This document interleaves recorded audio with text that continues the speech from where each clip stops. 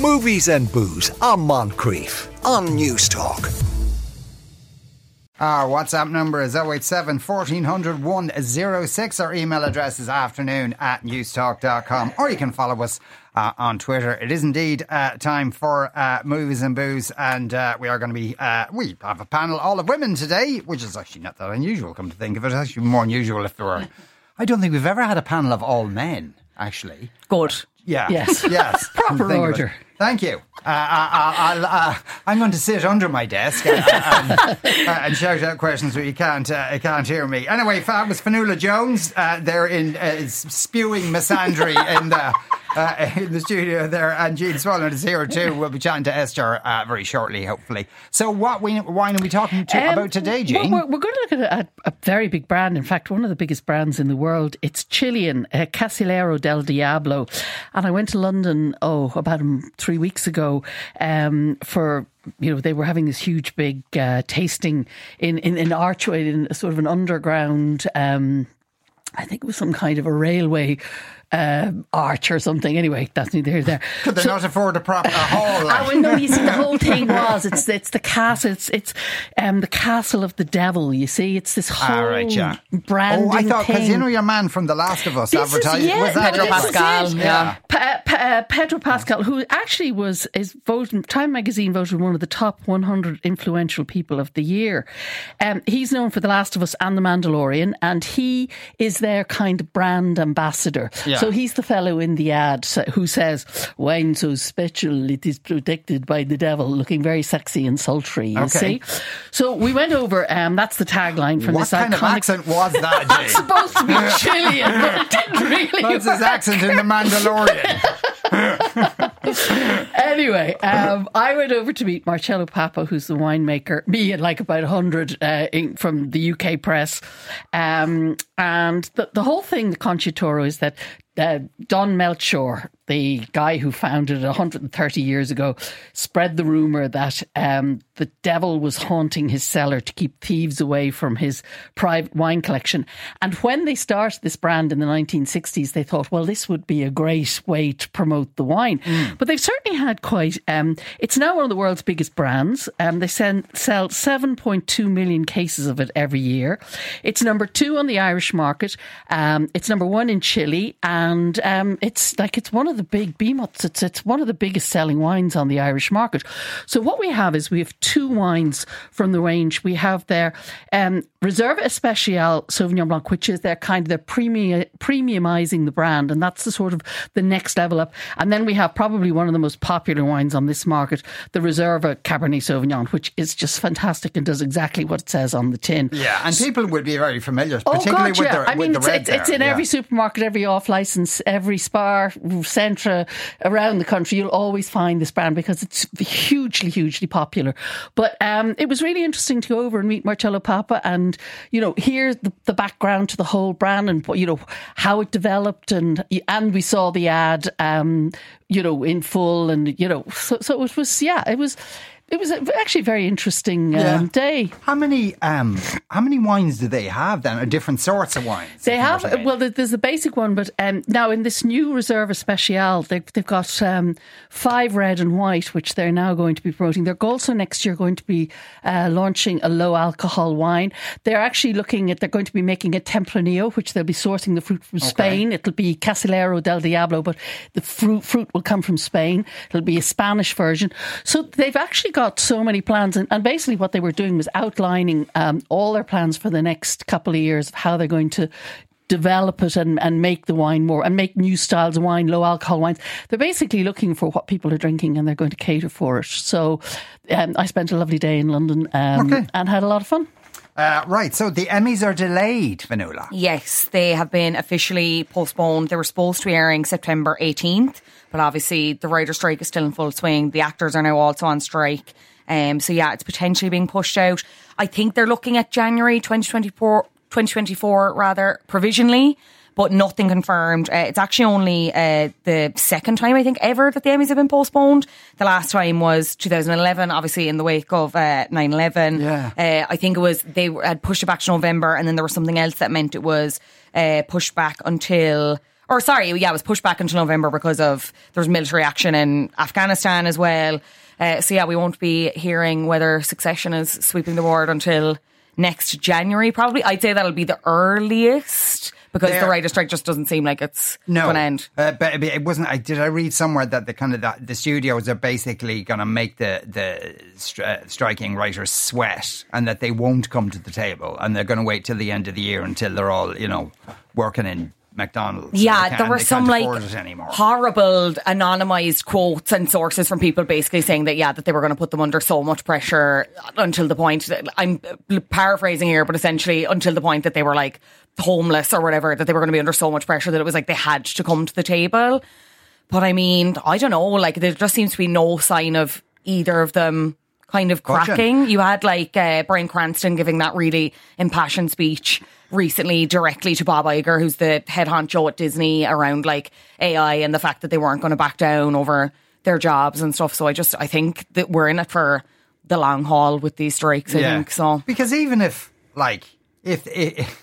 they're saying January of next year, but sure, if just say they come to a settlement in December, is there even enough time then to put on? That's what I'm saying. Like, this could go on for, as I say, okay, say they do settle in December. There's no way they're going to be ready for January when you consider like the vendors and the level of organisation that goes into it. Like, it's, I don't know, it seems like a provisional month for sure in terms of actually when it'll happen. And if there's a knock-on effect on other award shows, well, that hit clothes designers, but particularly the manufacturers of fake tan. That would be... It'll have a devastating effect on the industry. Think of the people with the spray tan guns, guys. That's the real victims. That's the real victims here. They'll be homeless probably before the writers are. I didn't even know Julia Roberts was in Mission Impossible. But she wasn't, is the thing. But she was supposed to be in this most recent Mission Impossible, Dead Reckoning Part 1. She was supposed to feature in this flashback scene that does feature in Mission Impossible Dead Reckoning. I'm going to say this as spoiler free as possible, but basically she was pitched as Ethan Hunt's ex-girlfriend, and when the flashback scene is set, it's like the late 1980s, so the director Christopher McQuarrie was like, Julia Roberts would be perfect, whatever, for this particular role. Ethan Hunt, played by Tom Cruise. So they were looking at de-aging Tom Cruise and Julia Roberts as the ex-girlfriend.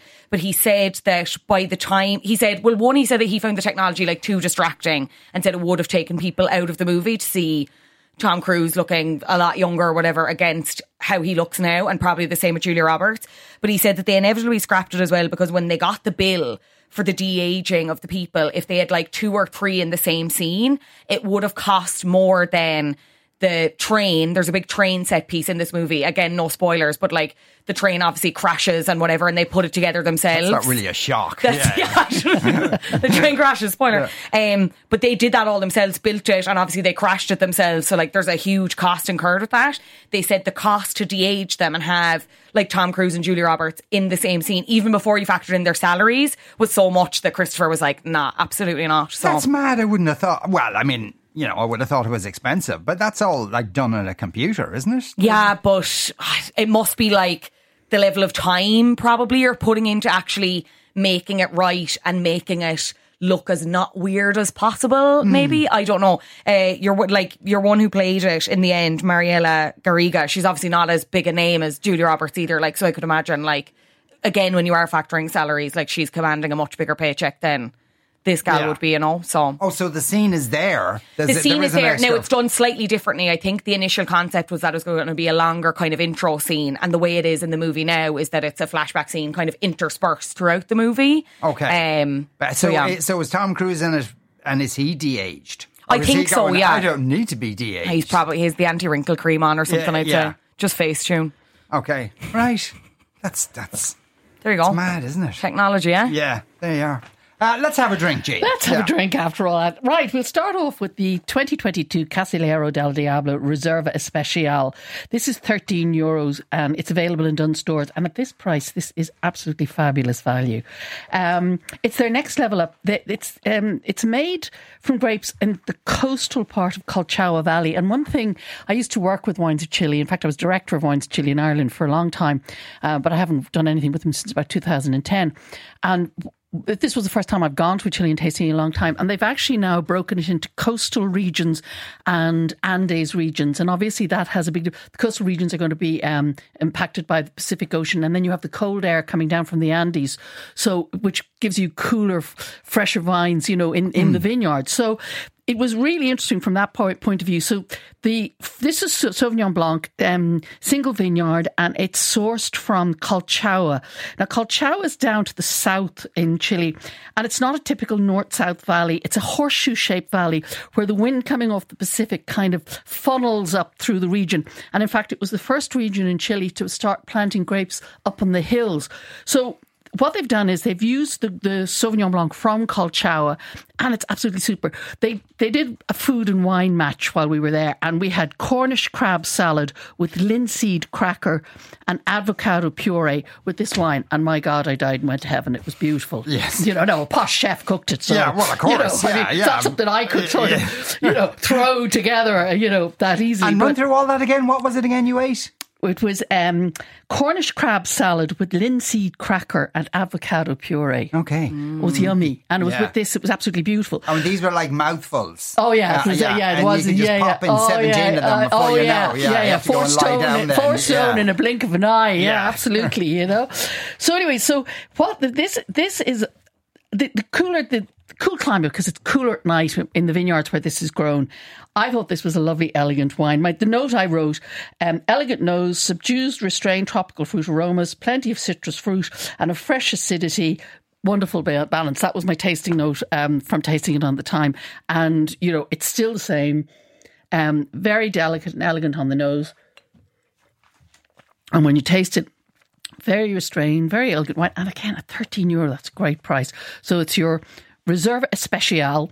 The Especial means something, it's not, the Reserve is the next level down. Yeah. This is the next level up, and it's Casillero del Diablo. Okay, right. So we had a few technical problems there, but Esther's on the phone. What films are we going to be talking about today, Esther? Hi, Sean. We're going to be talking about Maggie Moore, which is John Hamm's latest foray into comedy. He's been doing a bit of that since Mad Men, actually. It looks like he's enjoying the change. It's a cross between a thriller, a dark comedy, and a romance. So kind of going for a Coen Brothers vibe here, I think. It's got a good cast, supporting cast as well, including Tina Fey. Okay, yeah. Then we'll also be talking about the new Alfred Hitchcock documentary, My Name is Alfred Hitchcock, which is the latest film from a very well-known Belfast filmmaker, actually, by the name of Mark Cousins, who will be quite well-known in independent cinema circles. Okay, we're going to take a break. Which one would you like to talk about first, Esther? Let's do Maggie Moore. Okay, we'll do Maggie Moore. Or Maggie Moore's. Maggie Moore's, yes, more correctly, after this. Movies and Booze on Moncrief on News Talk. Push, jump, or fell. Shot in the back of the head, dragging yourself away. My God, that's awful. Vehicle's registered to Maggie Moore. Did you say Maggie Moore? 2 dead Maggie Moores 1 week apart. Yeah, that's weird.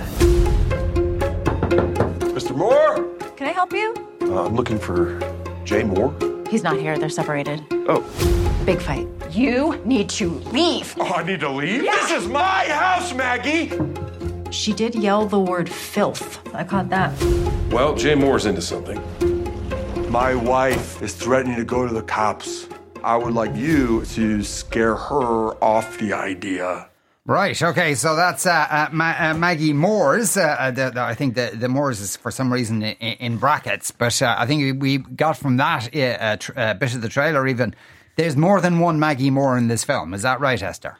That's right, Sean. It's on this mad premise that 2 people with the same name were murdered actually within a week of each other. So it kind of gives you that premise at the start and then steps back from that and goes, the story goes, how did this all happen? So I was watching this, and sometimes you think you're so clever when you're watching movies for a living. You see this bungled, the husband wants to scare his wife into not shopping him on something, but she ends up being murdered. This is all on the outset, by the way, and it's got a kind of mix of black comedy and thriller elements to it. And I was kind of watching this going, this is so like Fargo, like this so wants to be Fargo. And I thought I was really clever, and then went and read every other single review which references Fargo. So it's a very obvious kind of comparison. And I think it was part of the reason I didn't really like it, because I'm kind of like, you're really straining to do a version of my favourite movie of all times here, and I'm not buying it. It's interesting to see the people on board here, though, because you've got John Hamm and Tina Fey, with a really good cast, including supporting actors. By maybe the best supporting actor character or real life name ever is Happy Anderson, and he's really good actually as kind of the grim-faced killer at the heart of all of this. It's directed, interestingly, by John Slattery, who, as well as being very well known as an actor, starring in Mad Men, of course, with John Hamm, is going on the director's chair for the first time here for a feature. He's made a couple of shorts in the past, but this is his first time making a feature film. So it's kind of, John Hamm is kind of playing against type. He's kind of the non-sex symbol in this one. He is this troubled police chief, I suppose. He's been bereaved, we learn early on, a year earlier. And he comes across this very strange coincidence when he hears at the start that this woman named Maggie Moore has been murdered, because instantly he and his colleague realise that they encountered a murder of someone with the very, very same name just a week earlier. Yeah. So, it's how did these two... So it's kind of an obvious premise in that you go, okay, there are, two people with the same name. It has to be a case of mistaken identity in the first one, right? So, and then someone went back for a second go, It centres on this character who's named Jay, who's played by Mika Stock, who earns a living selling out of date food to his fast food franchise. So he's kind of a dodgy character, and he works with this associate who draws him into kind of fairly illegal criminal activity. His wife, who is already in a troubled relationship with him, gets wind of this and is done with him, basically, but also says, I'm going to report you to the police. This is outrageous. In case people think I'm giving away too much, this is the very premises given to you at the outset. So he hires this local hoodlum who happens to be deaf, in a kind of a running narrative that doesn't really work, actually. And he wants to scare her. He hires him to scare her into silence, but that ends really, really badly and violently. And when Ham's law enforcer, Jordan, gets wind of this, it strikes him as very suspicious, because he and his partner have both, who's played by actually Nick Mohammed from Ted Lasso, people will know him. Okay. And they realise they've dealt with a crime involving the same person only a week earlier. That's a bit of a problem in the fact that I sound like I'm front loading the plot there is a bit of a problem in the movie, I think, because the stars of the film are put to task figuring out what viewers already know, and if you're doing a crime thriller, that's a bit problematic. But what they're trying to do here is tilting it, towards black comedy and romance as well. The romance works quite well, actually. Ham and Faye are really nice together as the policeman and a potential witness who has maybe overheard a crucial piece of evidence that would solve this crime. And she's keen to forge a romance, I suppose, with him, but he's reluctant because of his own bereavement to do that. So it's kind of, I might want to see John Hamm and Tina Fey in a rom-com down the line. I think it would might be quite sweet. There's black humour as well with the nasty husband who's really trying to be William H. Macy in Fargo, as he tries kind of to wiggle. Yeah, it's too much of it. He tries to wiggle out. Actually, Sean, there's even a kind of a quirky character who has been in a relationship with him, and she doesn't quite say they were kind of funny looking, but she nearly does. It's very reminiscent, I think, of Fargo, and I felt everyone involved here was definitely trying to channel the spirit of the Coen brothers, but it isn't. It's the Coens. It ain't. It veers from comedy to caper, and at times quite violent crime story, actually, with an awkwardness, I think, that is not worth the sum of its parts here. given the talent of everyone involved. Oh God! And Is this in the cinema, Esther? No, this is a Sky and Now release from today. Barbie and Oppenheimer are packing them in this weekend, so for ongoing. So there's very little in the cinema at the moment, other than those two massive films. Good week to release bad news, kind of thing in cinema terms as well. It is, yeah. Now, is this some pile of crap that's been sitting on the shelf for 2 years, and then they thought, we'll just put it out now?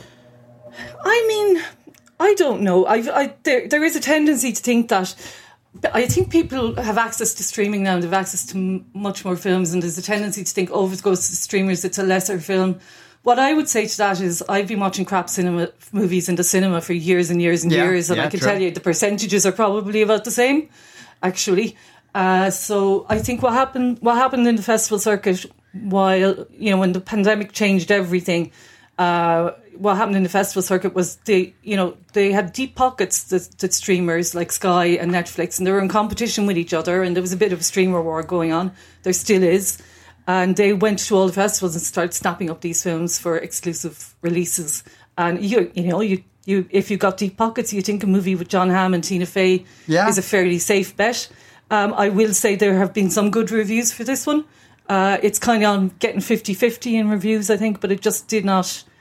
I just didn't buy it. I just felt it just lurched between genres a bit too awkwardly for me. Yeah, I'm sorry. If you're gonna do an ape of Fargo, you better make it good. Yeah.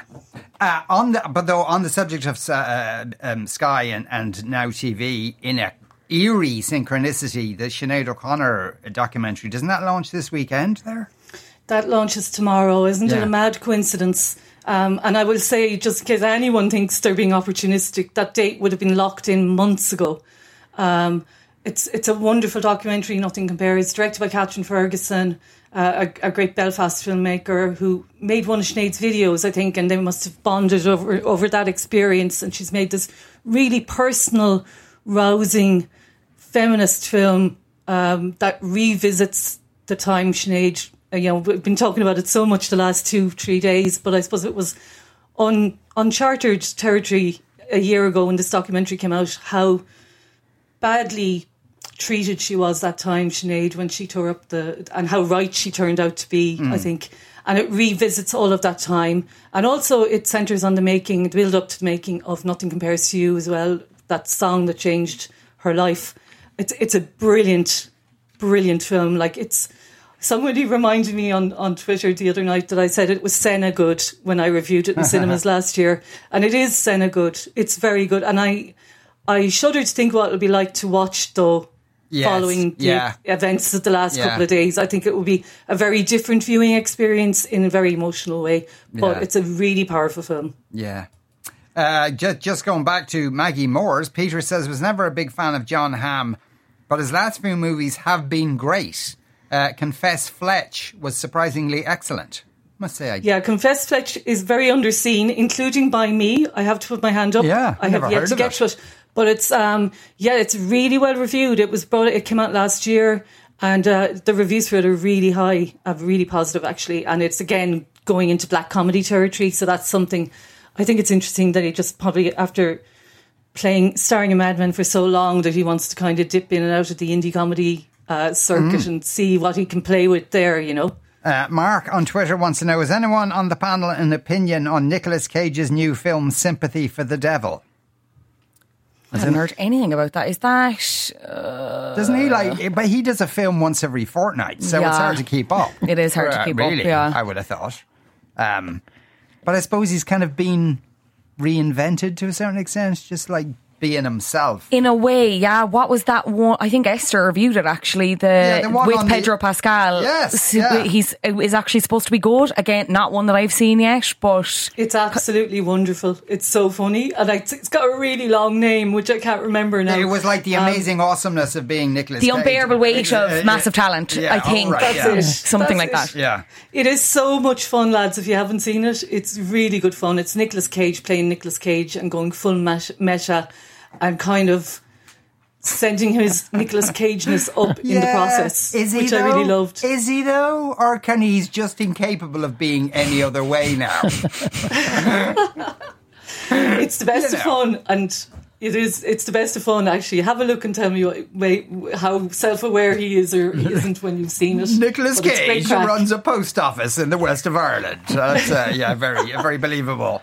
Right, so now going back to the writer's strike, is there they're going to start using AI, artificial intelligence, not artificial insemination? They seem to be on a bit of a hiring spree, the studios. Now, just a refresher for anyone who's doesn't really get the AI argument or why kind of they're striking in the first place.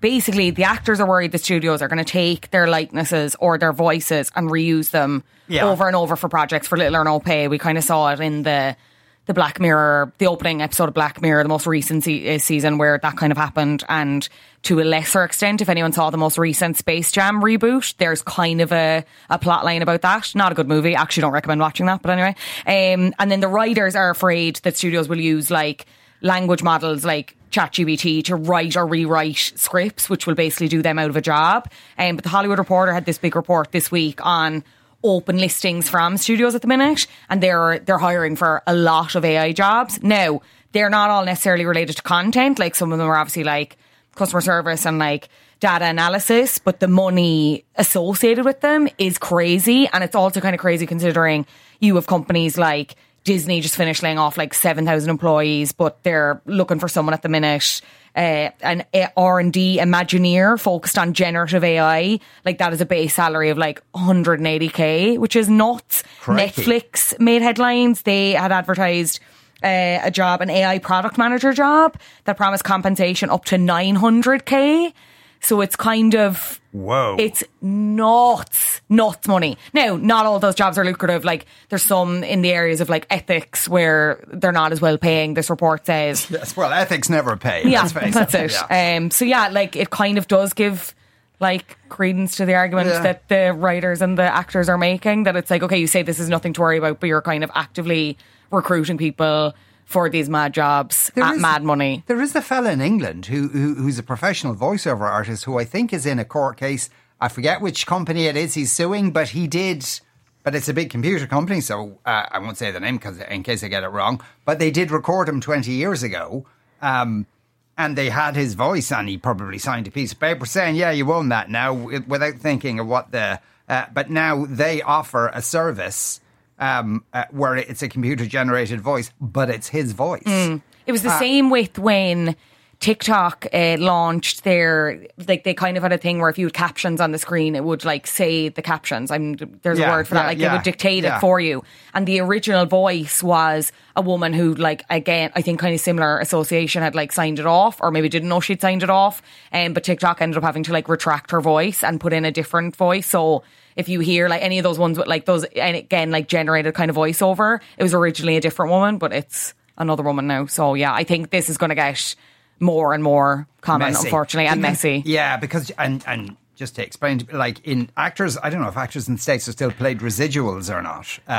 I think this is the thing. They are, but because of streaming, it's so, if it's made for Netflix, it's probably not going to go very many other places in a different way than the example I always use is Friends. Friends has been on every single network, and it's been on RT2, it's been on Comedy Central, it was on E4 for a while, then it got to Netflix. You know what I mean? There's not the same kind of chain of movement for streaming shows, and they're the biggest amount of shows at the minute. There's less people watching cable or network television. People are predominantly watching the streaming shows.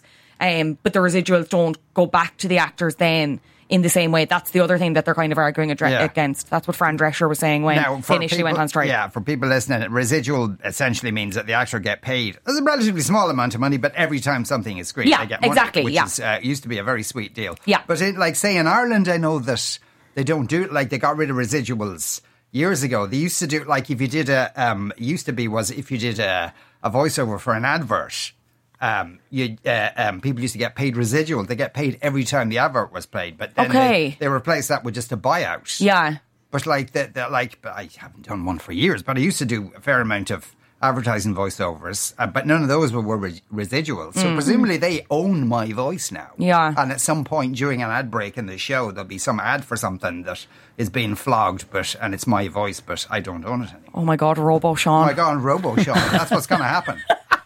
That's what's going to happen. I actually used to do the voiceover for this bank, and that isn't in the Irish market anymore, so feck 'em. But they made me do they do these things where they record all the interest rates, and you'd have to do this really fast terms and conditions. You might lose your entire home, but say it so quickly so nobody had noticed that bit. But they made me quote all these interest rates. And they said, well, we're going to go up to these crazy interest rates because that'll never happen. And then the week after the crash happened and they had to call me back in again because the interest rate had got even higher that they actually anticipated. Right. Anyway, so Cillian Murphy's going to be Ken in the next Barbie sequel. Absolutely true. Well, he said he'd read the script. Someone asked him, obviously, this was pre-actor strike, whatever, but some journalist obviously was like, Barbie, Oppenheimer, have to ask you, would you be Ken in a sequel? And he said, sure, yeah, let's read the script. Let's have a conversation. I can't wait to see Barbie. I can't wait to see the movie. I think it's great for cinema to get all these great movies happening this summer. But with it's just his tongue rammed through his cheek. But yeah, I really feel sorry. And because there was a good piece in the Irish Times about how the writers' strike he was probably delighted. So he doesn't have to do interviews because he hates them. He hates them. I just want to give him a big hug in the chair. He's just squirming. Yeah, I would kind of love to see him as a Ken though, with his big White Walker eyes, just having seen that's the disillusionment of man. Super perfect, intense Ken. I think everybody knows that Ken. Every woman knows a super intense Ken. You know that language, has anyone thought about death? Yes, I have. I think of little else.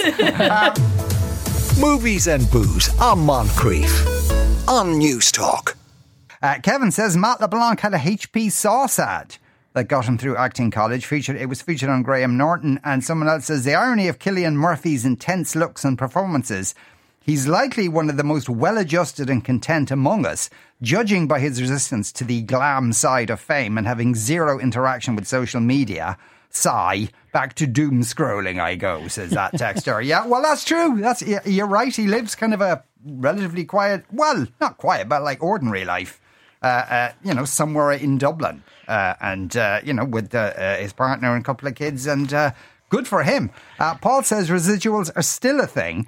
I know a girl who appeared in a TV ad when she was 10. It's been on Irish TV for the past 6 years, and each time it's renewed, she gets her fee plus 10%. Nice, says Paul. Now, yeah, but I don't know if that's the same as residuals because they can do a buyout for a period of time, but residuals were every time. As my understanding was that every time it was shown, you got something. Imagine that though. Every time it was shown. Anyway, our next movie to review is called My Name is Alfred Hitchcock. Here's the clip.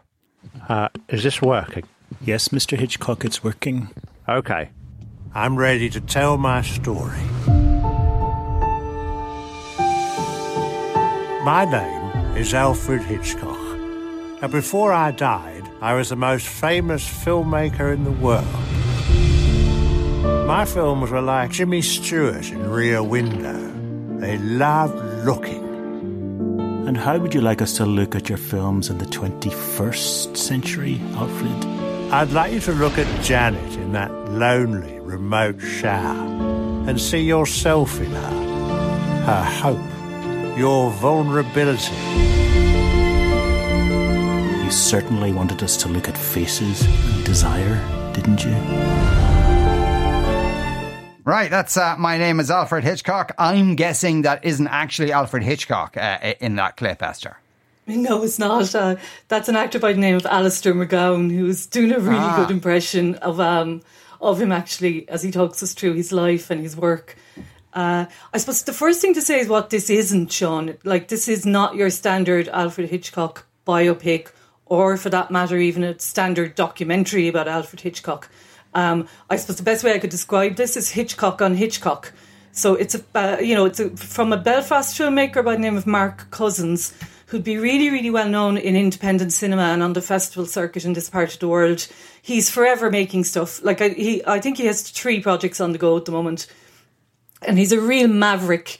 No project is too big for Mark Cousins. He made a documentary a couple of years ago called Women Make Film, and it ran at 14 hours was the running time, about the history of women filmmakers. Okay. I think Grania Humphreys at Dublin International Film Festival put it on over 3 mornings. Even she wasn't hardcore enough to put on a 14-hour film in one go. But if I know her, she would have thought about it. I really recommend it. It's really great, but maybe watch it 1 hour at a time. So this one, the Alfred Hitchcock doc, is running at a paltry 2 hours and is narrated by Alistair McGowan, who we never get to see on screen, but he impersonates the actor as he talks us through his work. Now, this is an ironic one for me, because I was going, who's this for? Would be often the first question you ask when you're reviewing something, you know? And I was going, this is for film school rejects. This is for absolute nerds. And it dawned on me over the course of the film that ironically, it's actually for people who are uninitiated into the work of Alfred Hitchcock in any great way beyond those couple of films like Psycho or Rear Window. It is actually a really good introduction to the vastness of his work. Okay. So actually, if you'd never seen more than a handful of Hitchcock films in your life, you might enjoy this. Having said that, it is really, really nerdy. So it's told in chapters, and featuring all the time some of his best known scenes on screen, but also some of the lesser known ones. And it's told in chapters with themes like the escape, desire, time, and fulfillment. And we learn his tricks. He basically talks us through all of his tricks of the trade, and in really interesting ways, like showing, we're given several examples at one stage of how he invites an audience in by opening a door into a scene and leaving the door open. Or there's one film where he puts the camera on a big wheel on a fairground ride with the actual female protagonist in a film called The Ring. Cary Grant running from the plane, of course, is one of the most famous scenes of all of them in North by Northwest. And he describes that as the emptiest scene he ever shot, and makes the point that you don't have to be confined to want to escape. So it's beautifully written in that regard, It's full of insights and full of Alfred Hitchcock's, trademark dry wit and sarcasm. And I think that, you really learn things about how he tells stories. Like there's a bit in The Birds, which is probably the film, I think it's probably the film that freaks me out the most, actually, The Birds. I think after seeing it when I was younger, I think combined with my mother telling me if a bat got into your hair, it would never get out and you'd have to cut all your hair off. Yeah. Just a combination of those two things. That's actually what happened to me in real life. Really? No.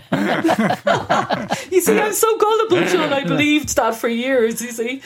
But I had this combo of, any low-flying creature would make me duck. But there's a great scene, when the character in The Birds, if you remember, walks into into a room following an attack. And the images are horrific, like it's the aftermath of an attack. But he kind of takes you through how he only uses silent, there's no sound used in that. Yes, it's just silent images, and the eyes which makes gone. It more frightening. And of course, like the shower scene in Psycho, like that is a work of genius in that if you actually watch that with a rational brain, as opposed to being, oh my God, I'm so spooked, like you actually get to see very little. You see the stabbing motion and you see... you hear that amazing music, of course, that amazing high-piercing score, but you actually see very little violence, even though you think you've witnessed an amazing act of violence. So I think what he's doing, what Mark Cousins is doing here, is doubling down with all of that in really interesting ways. So where is this on, Esther? This is a cinema release. This is, I think it opened in some cinemas last Friday, but the Lighthouse and IFI have it from today. I think there was just so much Barbieheimerring going on last weekend that there was a little bit of movement. For. Right, Jean, tell us about her second wine today. This is the 2021 Casillero del Diablo Reserva Cabernet Sauvignon. I personally think that Cabernet Sauvignon is the grape that Chile does the best. And this comes from three of the best regions for Cabernet, Maipo, Rafel and Maule. Now, Maipo and Rafel are pretty well near to each other. Maule is further down to the south. And what Marcello Papa told us in the tasting was that this is and this is their basic entry level one. This is €12, and it's everywhere. It's in every supermarket, independent off license around the country.